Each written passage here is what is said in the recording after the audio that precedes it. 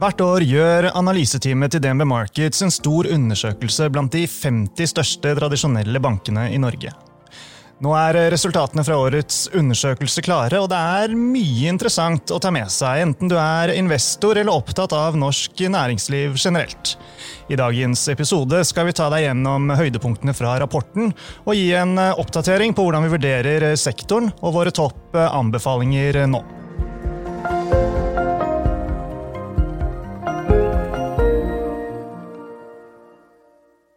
Velkommen til Utbytte, DNB-podcasten der vi forklarer hva som skjer i den globale økonomien og finansmarkedene. Jeg er Marius Brunhaugen fra DNB Markets, og med meg i studio har jeg Håkon Astrup, som er aksjeanalytiker hos oss, med bank og forsikring som spesialfelt. Velkommen tilbake til nok en utbytteepisode, Håkon. Takk for det, Marius. Det er hyggelig å være tilbake. Du pleier å si at det er 3 spesielle merkedager i året. Det er jul, det er bursdag, og så er det den dagen resultatene fra bankundersøkelsen sendes ut til kundene våre, ikke sant? Neida, det pleier du ikke å si, og for å være helt ærlig så er vel det en godt smule overdrevet fra min side, men dere jobber mye med den undersøkelsen hvert eneste år. Det er vel 8. år på rad hvor den kommer ut. Kan ikke du starte med å minne oss på hva dere gjør i undersøkelsen, og hvorfor dette her er en nyttig temperaturmåler for investorer og strengt tatt alle med interesse for bank, finans og norsk næringsliv? Ja, det er en merkedag, i hvert fall for oss på bankteamet her. Vi jobber jo hardt opp mot utsendelse av det, så i så måte så er det jo deilig å kunne få dele resultatet med flere. Men dette er jo kanskje den største rapporten vi sender ut i løpet av et år, hvor vi da intervjuer de 50 største bankene i Norge og stiller dem spørsmål om alt fra hva de tror om utlånsvekst, rentemarginer, utlånstap, utbytte, kapital, lønnsomhet og så videre. Så aggregerer vi alt dette her til da en totale forventninger for markedet. Og det er jo vi har alle 50 deltok i år, og det utgjør da cirka 90% av det totale bankutlånet i Norge, så det gir jo en ganske god pekepinn på hva det aggregerte markedet tror om fremtiden. Og resultatene for i år, det kan vi røpe med en gang, altså de er oppløftende nok, de med ganske tydelige forventninger om bedre marginer og normalisering av utbytte. Disse tingene skal vi komme tilbake til, men jeg tenkte vi kunne ta det steg for steg, og aller først starte med utsiktene for låneveksten, og det er vel sånn at den mener de ser bra ut. Det er absolutt, så historisk så har bankene faktisk undervurdert utlånsveksten noe i denne undersøkelsen, slik at utlånsveksten har blitt litt høyere enn det de har trodd, men dette året er faktisk det året hvor bankene tror på den høyeste utlånsveksten vi har sett i vår undersøkelse, så det lover jo godt da, og den som er en viktig bidragsyter der er da særlig innenfor foretaksområdet, hvor man forventer en høyere vekst enn man gjorde i fjor, og det tror vi har litt med gjenåpningen av økonomien igjen, og at det er flere bedrifter som da ser på muligheter for å investere. Så ledelsen i bankene er positiv, men ja, vil du si det er riktig da? Er det rimelig å anta at både privat og bedriftsmarkedet skal dure såpass bra av gårde? Nei, vi er jo ikke helt uenige med bankene. Vi tror jo på at vi har sett at utlånsveksten til privatkunder og husholdningene, den økte gjennom pandemien drevet av høyere boligpriser. Og selv om da boligprisene ikke stiger mye fra dagens nivå, så bare at man holder seg rundt dagens nivå, så vil jo det gi ny utlån inn i systemet og inn i realøkonomien, og i tillegg til da de positive forventningene knyttet til en gjenåpning og høyere investeringer blant bedriftene bør kunne bidra positivt for utlånsveksten. Og så er det sånn at det ventes bedre netto rentemarginer. Hva er det som er viktigste årsaken til det? Nei, det er jo, når det kommer til positiviteten knyttet til rentemarginen, så er det jo da den mest positive vi har sett da, i bankundersøkelsen 8 års historie når det kommer til rentemarginen over de neste 12 måneder. Og her er det jo, hvis vi da ser på de ulike komponentene utgiftene til rentemarginen, så det særlig innskuddsmarginen bankene forventer skal øke. Og det tror vi vi også vil skje, drevet av renteøkningene vi forventer fra Norges Bank. Så når rentene kommer opp, så tjener jo bankene litt mer penger på innskudd igjen. Når styringsrenten på null, som i dag, så lønnsomheten på innskudd svært dårlig. Vil dette her treffe sektoren bredt, eller det noen banker som vil dra betydelig mer nytte av den andre? Alle bankene vil nok dra nytte av det, men det jo forskjell hvor stor effekt de vil få. Det jo særlig de bankene som har mye innskudd, de vil gjerne få en større positiv effekt enn banker med mindre innskudd. Og så det jo konkurransedynamikken som bestemmer hva effekten vil bli. Og det man typisk ser når rentene stiger, at innskuddsmarginen går opp, mens utlånsmarginen kommer under press. Og da på banker som da har veldig mye utlån og veldig lite innskudd, så de dårligere stilt for å få denne positive effekten på rentemarginen enn de bankene hvor en stor del av utlånene fundet eller finansiert med innskudd. Ja, ikke sant? Fordi plutselig så finner noen ut at de skal kutte prisene og gi ekstra gode tilbud, og da hva skal vi si, marginpresset i gang. Absolutt. Så det så vi ved forrige renteøkningssykkel i 2018 til 2019, at snitt boligrente for husholdningene, den økte jo mindre enn styringsrenten. Men hvis jeg har sett riktig i undersøkelsen, så det en ting som også litt interessant knyttet til det her, og det at det ingen av de spurte som venter fallende marginer. Det jo litt spesielt. Ikke sant? Det absolutt. Så det jo et tegn om at positiviteten absolutt til stede.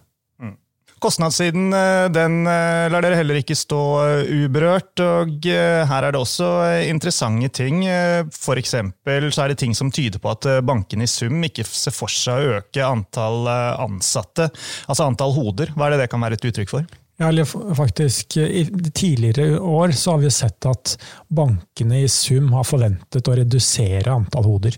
Og at et flertall har forventet det. Dette første året hvor vi ser at et flertall forventer at det faktisk skal være uendret. Så vi har sett at den besparelsen man har klart gjennom å legge mer fokus på digitale tjenester, kutte i kontornettverk og så videre, den har da utspilt seg. Og samtidig så ser vi også at det har blitt mer fokus på kapital etter inntekter hos bankene, og det gjerne inntekter som arbeidsintensive, slik at bankene trenger da ansatte for å staffe opp på eiendomsmegling innenfor det kan være regnskapstjenester eller da kapitalmarkedsforetak for de som har det.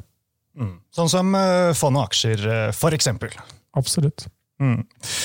Ok, hvis vi går videre så må vi også innom dette med eiendelen. Altså når bankene låner ut penger så har de som regel pant i noe underliggende, for eksempel et rigg eller et skip eller en bygning og så videre.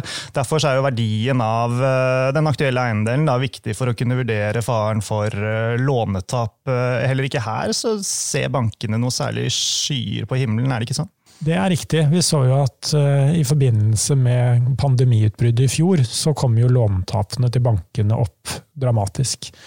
Og så har da låntapene falt siden det, drevet av at økonomien har kommet tilbake og støttetiltakene fra det offentlige og så videre.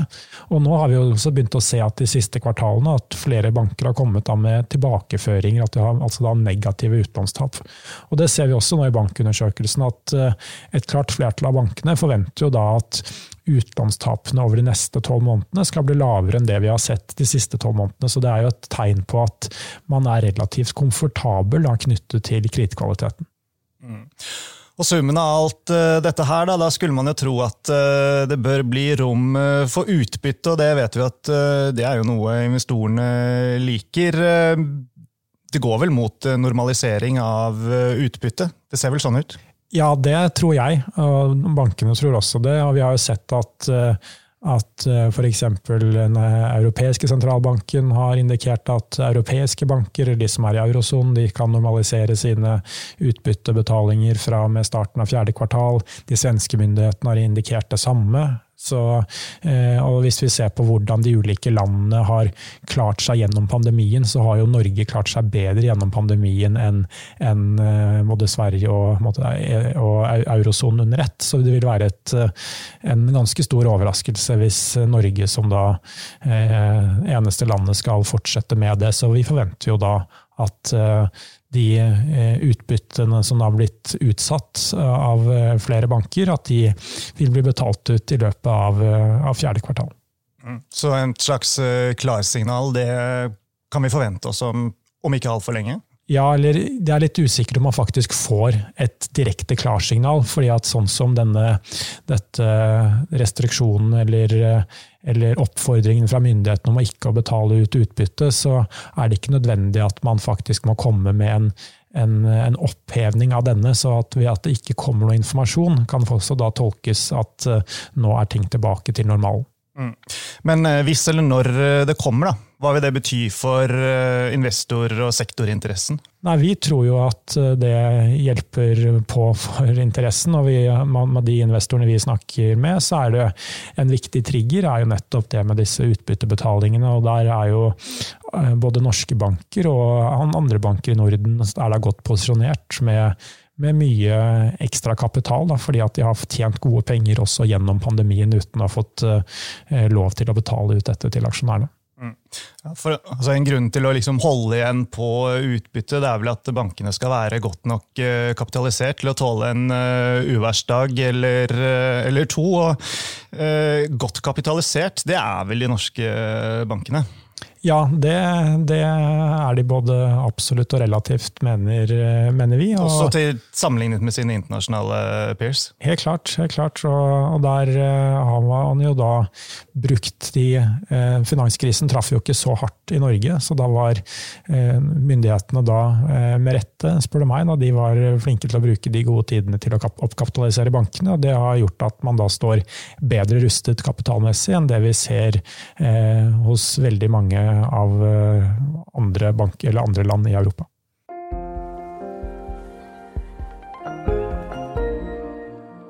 Ja, vi må bruke litt tid, vi må bekymre oss litt også, ikke sant? Alt kan ikke bare være gode utsikter og glede, og det jo et av spørsmålene i undersøkelsen dere gjør, altså hva det som bekymrer ledelsen i bankene rundt omkring i landet, og det som jeg synes litt morsomt her, det jo å se at historikken jo at hovedbekymringen, den en tendens til å endre seg fra år til år, i hvert fall hvis man ser på de siste 4 årene, så i 2018 så var fintech liksom den største trusselen. I 19 så var det operasjonell risiko, i 20 så var det konkurransen bankene imellom, men i år så det regulatoriske krav. Det kanskje litt sånn at det alltid vil være at, kall det hovedbekymringen, endrer seg litt med der hvor vinden blåser. Ja, helt klart. Og så det jo litt vanskelig. Her måler vi bare hva som hovedbekymringen, men vi måler jo ikke da hvor stor bekymringen så det kan hende at summen av bekymringen mindre nå enn det vi var i fjor, men det jo klart at det regulatoriske landskapet jo fortsatt relativt uklart for bankene, og vi vet at Finanstilsynet har ristet litt med sabelen når det kommer til IRB-modellene til bankene, og det litt uklarheter, så det vel det som bankene da trekker fram. Og så det jo en bekymring som vi har, og det jo litt at generelt så det jo få bekymringer der ute fra bankene, og det i seg selv kan man bli litt engstelig av, for det ofte da man låner ut litt ekstra til kundene man kanskje ikke skulle lånt ut til, at man må være litt forsiktig så ikke euforien tar av, og at man da må betale for det med høyere lånetap om 3-4 år. Men at regulatoriske krav høyt på agendaen, det vel ikke så rart. Det skjer jo mye, enten du snakker om hvitvasking eller ESG, eller ja, hvilke del det skulle være. Helt klart, og kanskje særlig for de litt mindre bankene også, som da har hvor dette da tar opp større og større del da, av hverdagen, fordi at man må jobbe med at etterlevelsen da, til enda flere og flere og mer komplekse krav da, på plass. Det føles jo ikke så lenge siden at vi satt der og snakket om, og man kunne lese om i avisene mye om fintech og hvordan de skulle overta bankverden, men nå det liksom ikke, det ikke et sånt tema lenger, det mer bare en sånn del av hverdagen. Ja, og at man ser også at finansinstitusjonene også til en større grad samarbeider med disse fintechene, da, eller da starter de selv, og man har det kanskje en del fintecher har funnet ut, at det ikke bare å få kunder, og bankene har jo kundemassen og ikke minst den tilliten da, til finansielle tjenester og deres finansielle tjenester som kan være vanskelig å få. Så det jo et tema for alle banker, og at man fokuserer på mulige kilder til distribusjon og prøver å være på ballen der, men den frykten om at man skal være helt utdatert om kort tid, da, den har nok avtatt litt. Og så det også interessant, det en annen ting fra undersøkelsen, nemlig at bankene de venter økt konsolidering i dette tiåret sammenlignet med det forrige, og jeg antar at en viktig bidragsyter til det noen av de tingene vi nettopp snakket om, ikke sant? Rapporteringskrav, økt digitalisering, ESG, altså alle disse tingene som i sum sånn relativt krevende, og som kanskje man kan se for seg kan gi litt stordriftsfordeler over tid. Men dette her med konsolidering og økt konsolidering, det noe du tror vil materialisere seg?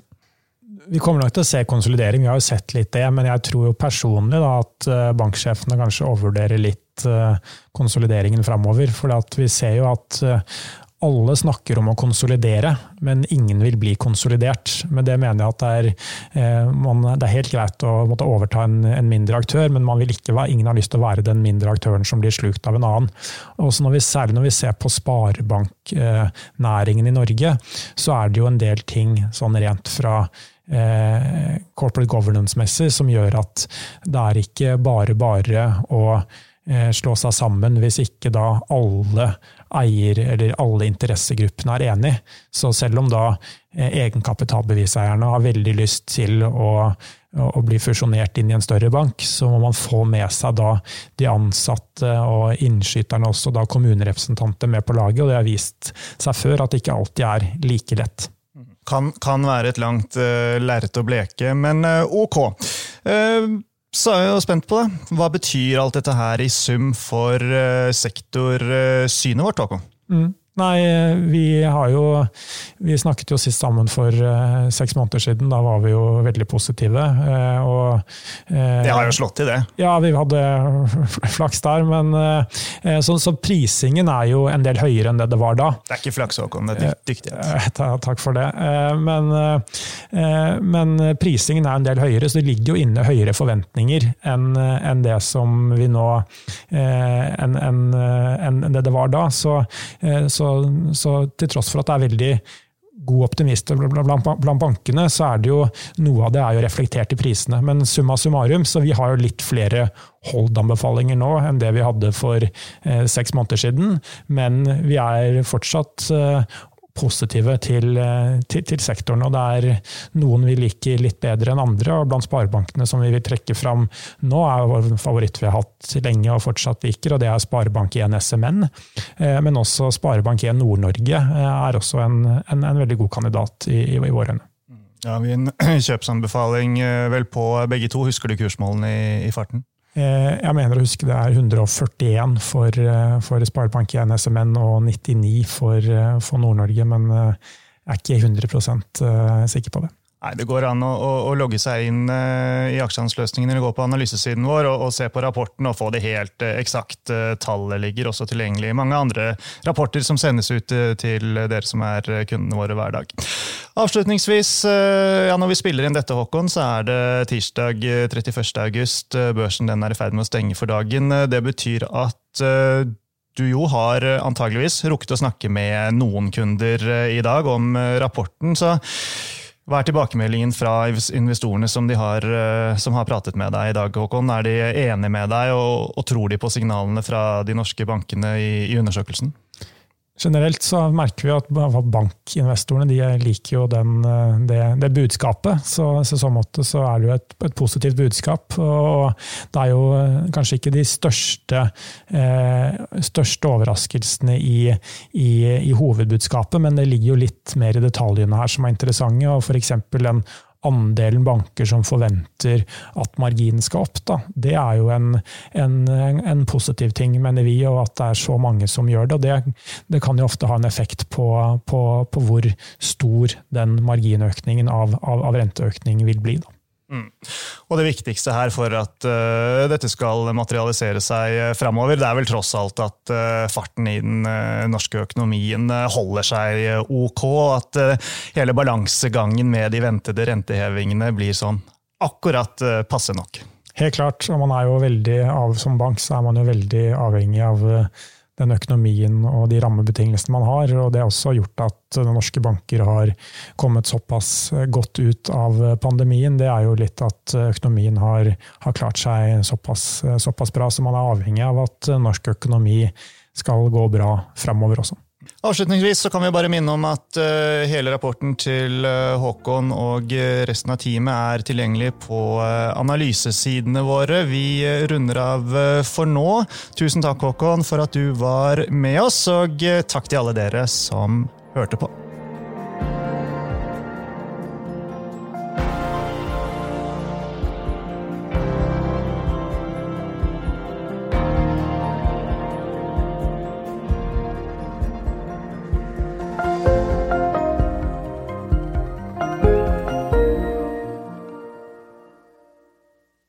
Denne podcasten og dets innhold skal anses som markedsføringsmateriell fra DNB og må ikke oppfattes som en investeringsanbefaling eller som investeringsanalyse. Innholdet skal heller ikke anses for å være investeringsrådgivning tilpasset den enkelte kundes behov. Informasjonen som gis i podcasten kun ment som generell spareveiledning og ikke ment å utgjøre juridisk, finansiell, kommersiell, skattemessig eller regnskapsmessig rådgivning. DNB tar intet ansvar for direkte eller indirekte tap eller kostnader som måtte oppstå ved bruk av informasjon i denne podcasten. For mer informasjon og full disclaimer, vennligst se vår webside dnb.no/disclaimer.